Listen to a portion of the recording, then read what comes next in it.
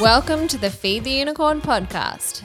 I'm Dimity Edwards and I'm on a mission to help you better understand a new frontier, a digital ecosystem bringing transformational change to the property and construction industry.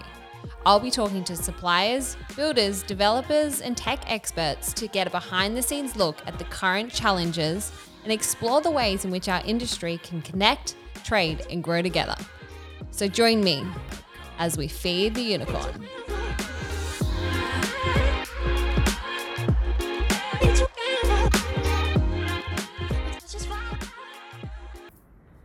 Well, guys, welcome back to another episode of Feed the Unicorn podcast. I'm your host, Dimity Edwards, and today we have a very special guest with over 15 years experience within the industry. Our first guest is an entrepreneur at his core.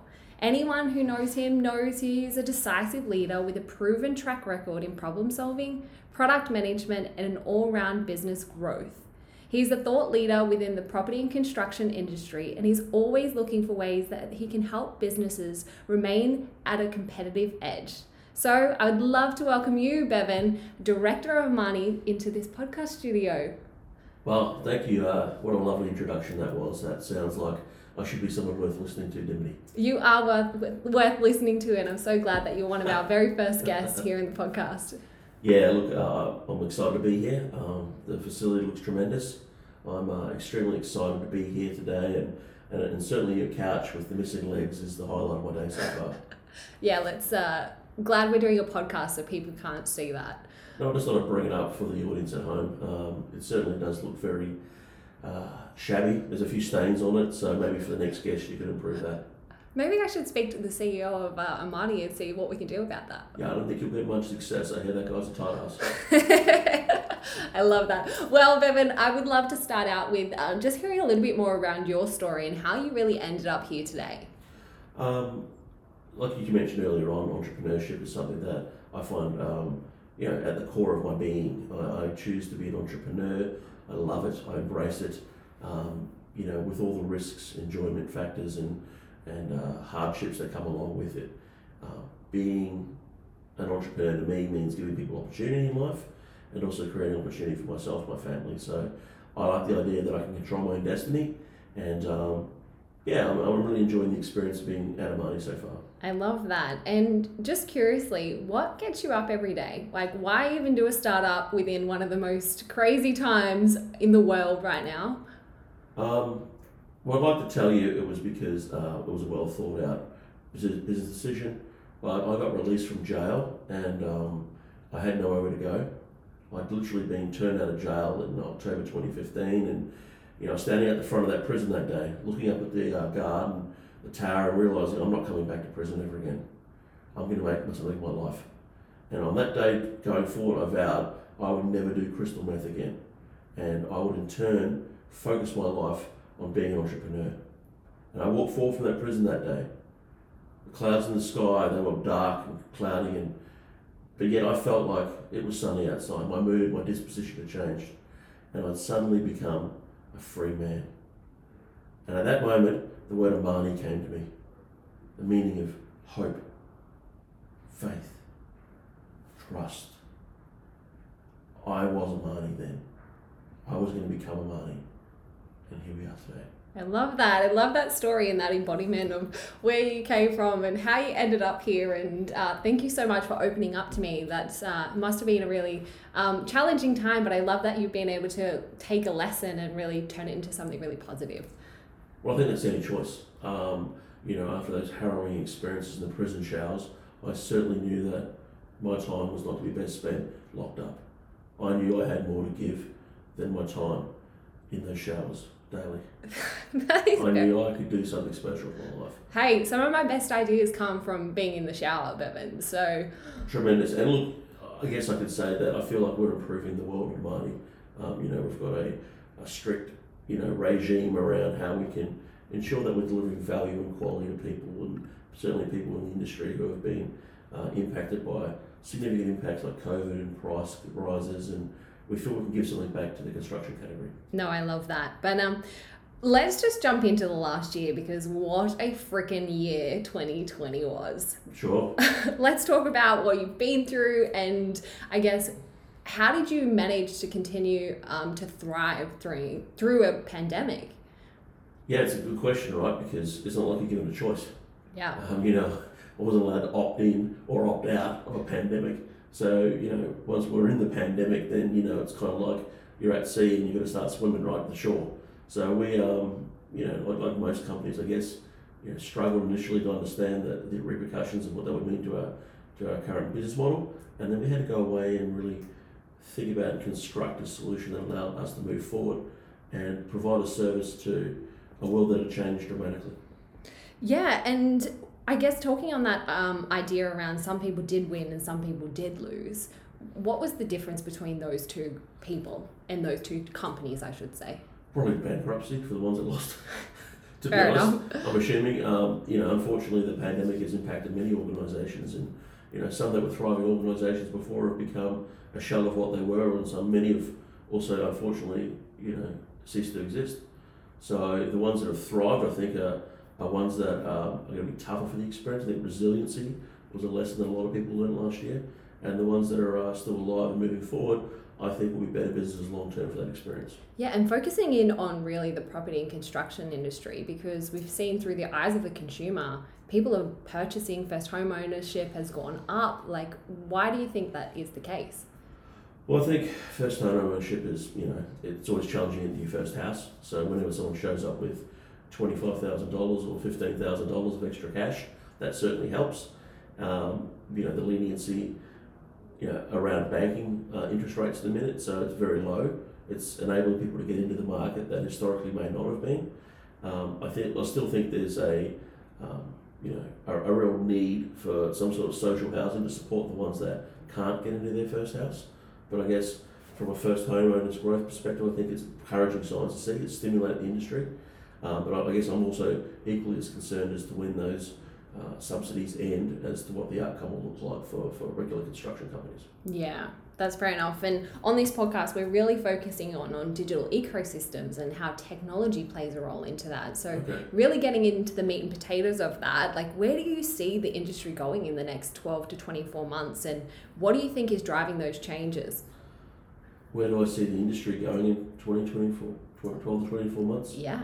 I think, where we're seeing it going is a progression of where it's been. It's noted and pretty well acknowledged globally that industrialised construction and the use of data and the ability to be able to connect independent ecosystems to one version of the truth and speak, in a collaborative fashion, I think will be the future of property and construction. I believe removing waste through inefficient systems and processes is vital. There's only so much can be done from the reduction of price of the raw materials or goods. A lot of the improvements need to come through the labour elements of it, where technology can replace the work of what's considered to be, non-core labour perhaps in a business that could be removed. Yeah, I really love the point that you touched on around data and how businesses can really understand data, because everyone is talking about data and what does it actually mean. So zoning in on that, why do you think that people need to know a little bit more around data and track the data? Why do you think that's so important, especially to the property and construction industry? Well, if you're not tracking and measuring things, then how can you ever eliminate anything? You don't understand where the waste exists if you don't measure for it. So I think one of the key elements of being able to do those things is that you need to be using technology within your organisation that provides you data. That's the first step. And many in construction aren't even provided data because they're using manual files, spreadsheets that don't connect to any sort of version of the truth outside of that. There's a lot of paper and waste, and things are handwritten down. So it's very hard to track and measure data when there is no system of capturing data to start with. Why do you think there's such a resistance into turning paper into digital? Like, why do you think that a lot of businesses haven't adopted? Because there's so many amazing products out there. From your experience, why do you think businesses are struggling to adapt? Well, price is one. Technology is traditionally very expensive. Additionally to that, it's a change management to your business. So if you've always done something a certain way, each time you make a change, even an incremental change, there's often resistance, let alone a complete methodology change to the way you run your business. So a lot of these guys are making money doing it the way they are and feel that, they understand it's not, utopic or optimised, but that's sufficient for them to make millions of dollars. So, which is, part of the challenge, right? Yeah, absolutely. Everyone loves making money. So if you were to sit down and have a conversation with a business owner, what is 3 ways that you could really encourage them to switch the way things that they're doing, switch things up and really maybe digitalize their business a little bit more? I mean, I guess the first thing before you even give a recommendation would be to have a little analysis of what they're currently doing, right? Yeah, absolutely. So, you know, as an owner of an organisation that's working in property or construction, things I would be looking at is where is their repetitive business practices occurring. So an example that might be where a supplier will send you invoices and it's all via the mail or paper or some sort of PDF that's not actually integrated into any type of technology. Then there is these processes that occur thereafter, which is printing of paper, scanning of paper, signing of forms, uploading of files, maintaining a live register of documents. Just that one minor area that sounds very simple to solve for, and really it is still highly complicated for these particular people to understand. And that may sound ludicrous to people who are in technology because functionally a lot of those people would say, why would you do it that way? Probably because they've done it that way for a long time. Yeah. And no one's shown them a better way of doing it or made it easy for them to understand. And that's part of the challenge of technology. It's often a very complicated product to understand, and these people are builders. They're running an expertise in building, not in technology. Yeah, you only know what you know until you know something different, I guess. And it's not to say that businesses aren't doing it really well. Absolutely, there's a lot of construction and property companies that are tremendous at technology, but they're in a silo. That's their organisation is very successful and very good at doing that. That doesn't actually add value to every other organisation in the category. Yeah, dive a little bit deeper into that, because this whole idea around digital ecosystem is kind of a buzzword, but people don't really understand what that is. So you said most businesses are in their own silo and that they're running their own operation. How do businesses start collaborating a lot more? Yeah, it's a good question because there's certainly collaboration within the category, I think. Great relationships people have between different businesses, and associations are a vehicle to connect people as well. But I think what we're seeing is, certainly with builders and developers, is the way they connect with their suppliers. So many suppliers contribute to a build of a house, and then if you're building many houses, you can imagine the amount of complexity and interactions that have to occur between a series of stakeholders to deliver several hundred houses at a time. So it's complicated. What makes that so complicated?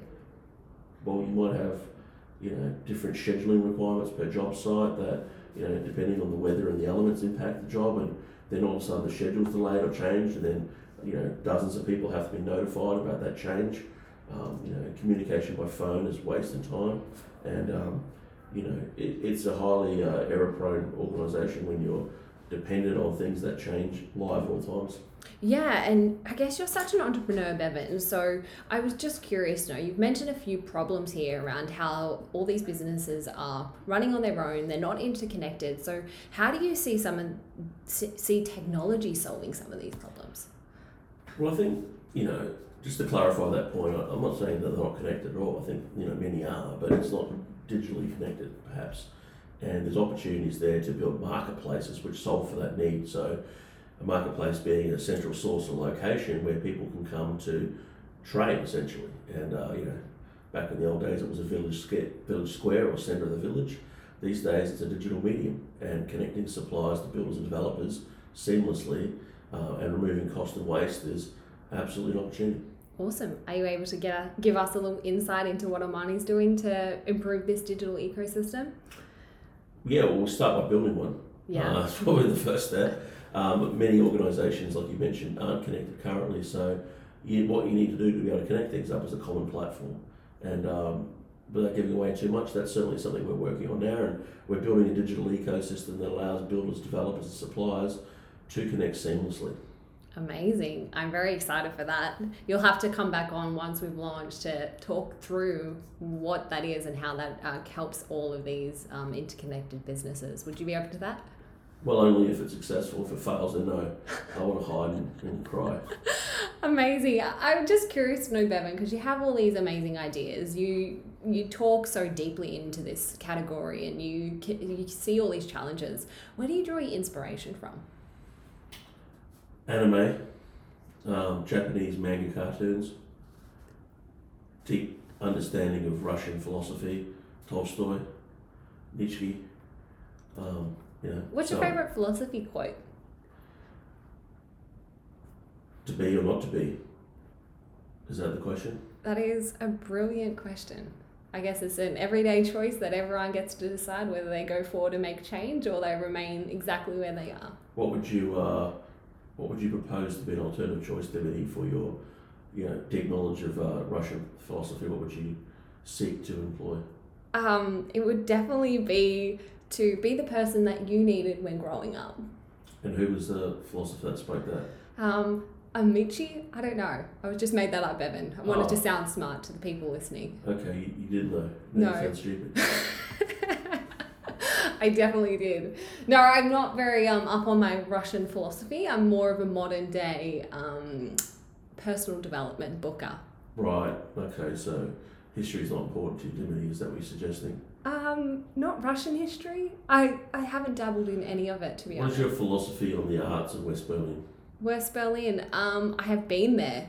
And I felt very traumatic once I enjoyed that experience because I didn't realize how recent that history actually is to, I guess, me. And when I found out about the Berlin and what actually happened within that, my parents went traveling not even 30 years ago and they couldn't even go to the either side of Berlin. And I didn't realize how recent the impacts were still of those wars. Yeah, I mean, like mid-80s, right? Yeah. Tear down the wall was the Gorbachev. Interesting. Yeah. You didn't realise the history of Berlin until you went there. I didn't. And Okay. I don't know whether that's me being sheltered here in Australia or just being grateful for my life. But I learned so much when I went travelling and I'm grateful for those experiences. It just sounds like a lack of education in general. Well, Yeah, what was history one of your subjects at school, Dimity? ancient history was, Right. not modern history. Okay.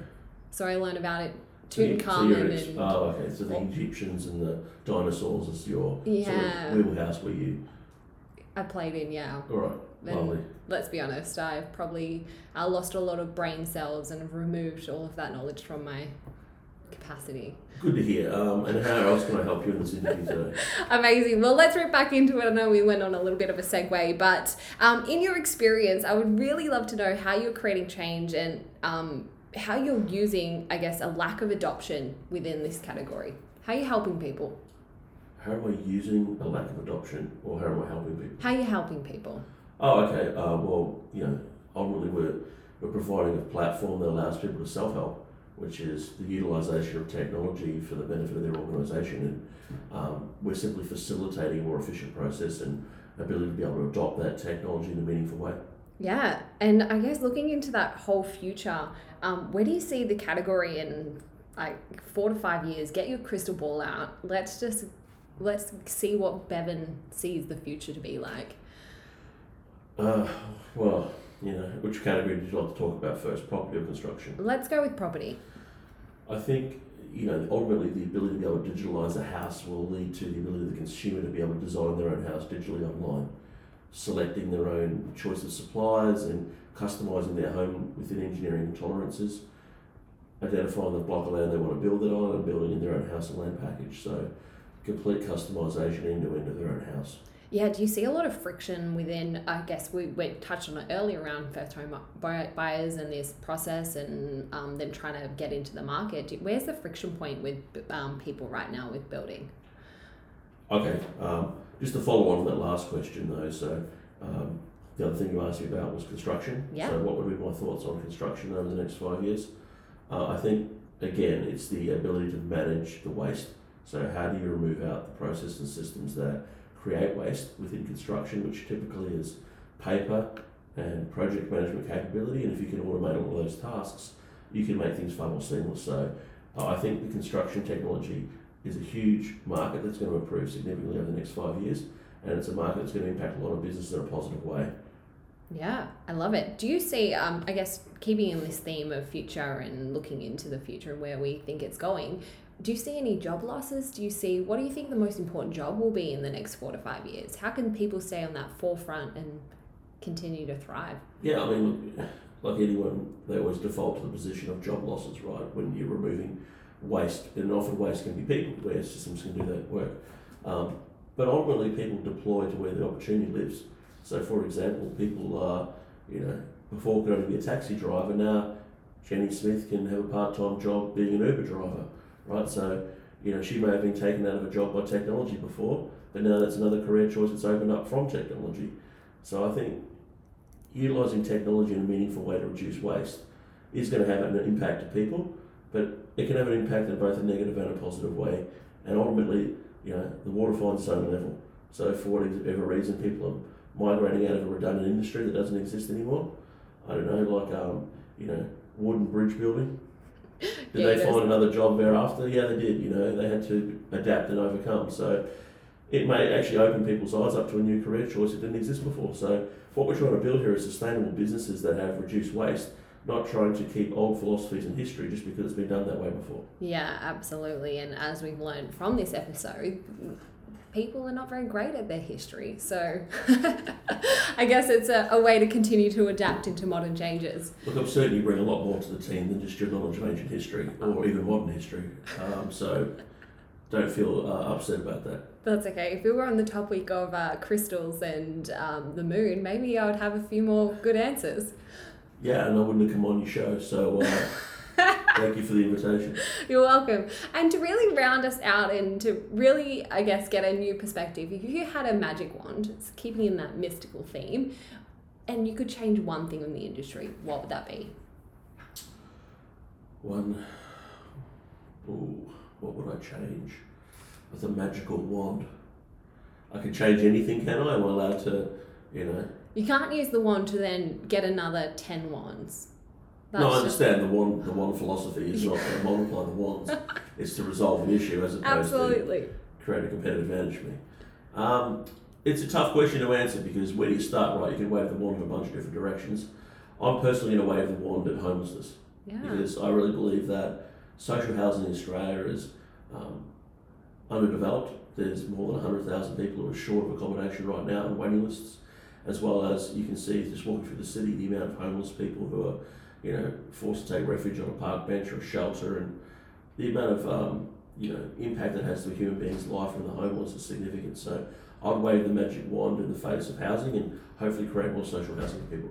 That is beautiful. I was really not expecting that, Bevan. So. Well, I'm glad you have a low opinion of me to start with. So. No, I just wasn't expecting you to go down the social route, which I think is a really powerful thing and says a lot about the person who you are, Bevan. So. Well, thank you, Dimity. It is important to me to support others where in need, and if you have more than what is the minimum standard in your life, and you can support others and give back, then 100%. That's what I'd like to do. Yeah, I love that, and it's no secret that I guess Amani, we're really on a mission to reimagine how the property and construction industry trade, grow, and connect. So, how do you see our company contributing to this ecosystem? Well, I think meaningfully, right? Well, we're trying to build and develop a marketplace that allows people to seamlessly connect and trade. Obviously, we've invested significant resources in creating that model and concept and idea. It is not unheard of in other categories. It certainly is relatively new to the building and property construction category. How can we support people? What was the question again? That's okay. How do you see our company benefiting and contributing to this interconnected space? Well, we're going to benefit if people adopt it. Clearly, I mean, it's a product we've purchased and built and rolling out in a tailored manner to those users because we want them to use it. So how we benefit? Well, if they use it and they trade like we expect, then certainly we're going to make money out of that. That's the whole point of being a business. But also, while we're making money out of Amani, we're giving back far more than we're taking. Yeah. We're resolving issues that are deep-seated problems, and we're able to capture what I feel to be massive savings for both builder, developer and consumer through the whole process.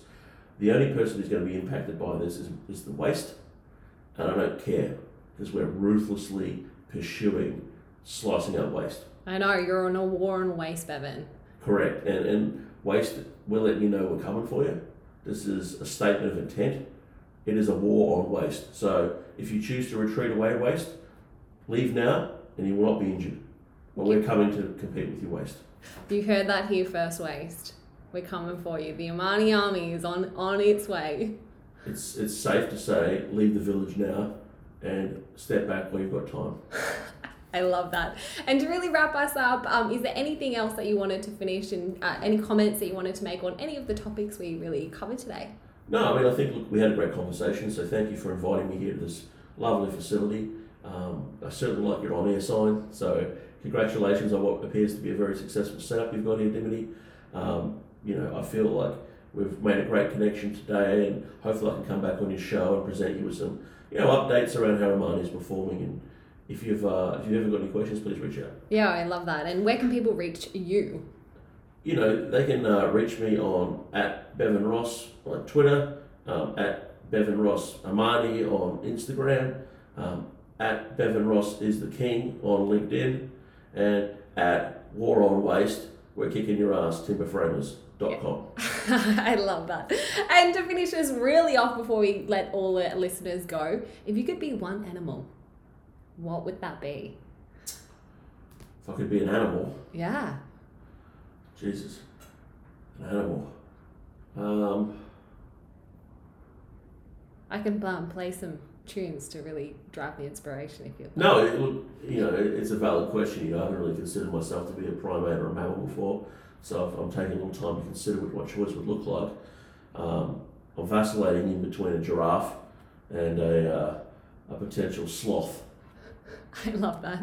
A sloth that, can just lie around and do fuck all, which would be tremendous. But then a giraffe, they could walk around and stick their neck in windows, go onto the African plains without fear of reprisal. Yeah. They're not really particularly concerned about the lions. And they're a significant venture, the giraffe. It's one of the highest and largest reaching animals on the planet, so a giraffe it is. I love that. And well, Bevan, you have been an absolute pleasure to be on this episode. So again, thank you so much for tuning in to Feed the Unicorn. Bevan Ross, thank you so much for being on our podcast today. No worries, and I'm glad I could bring some cash in here today to feed that unicorn for you. You're welcome. All right, guys. Until next time.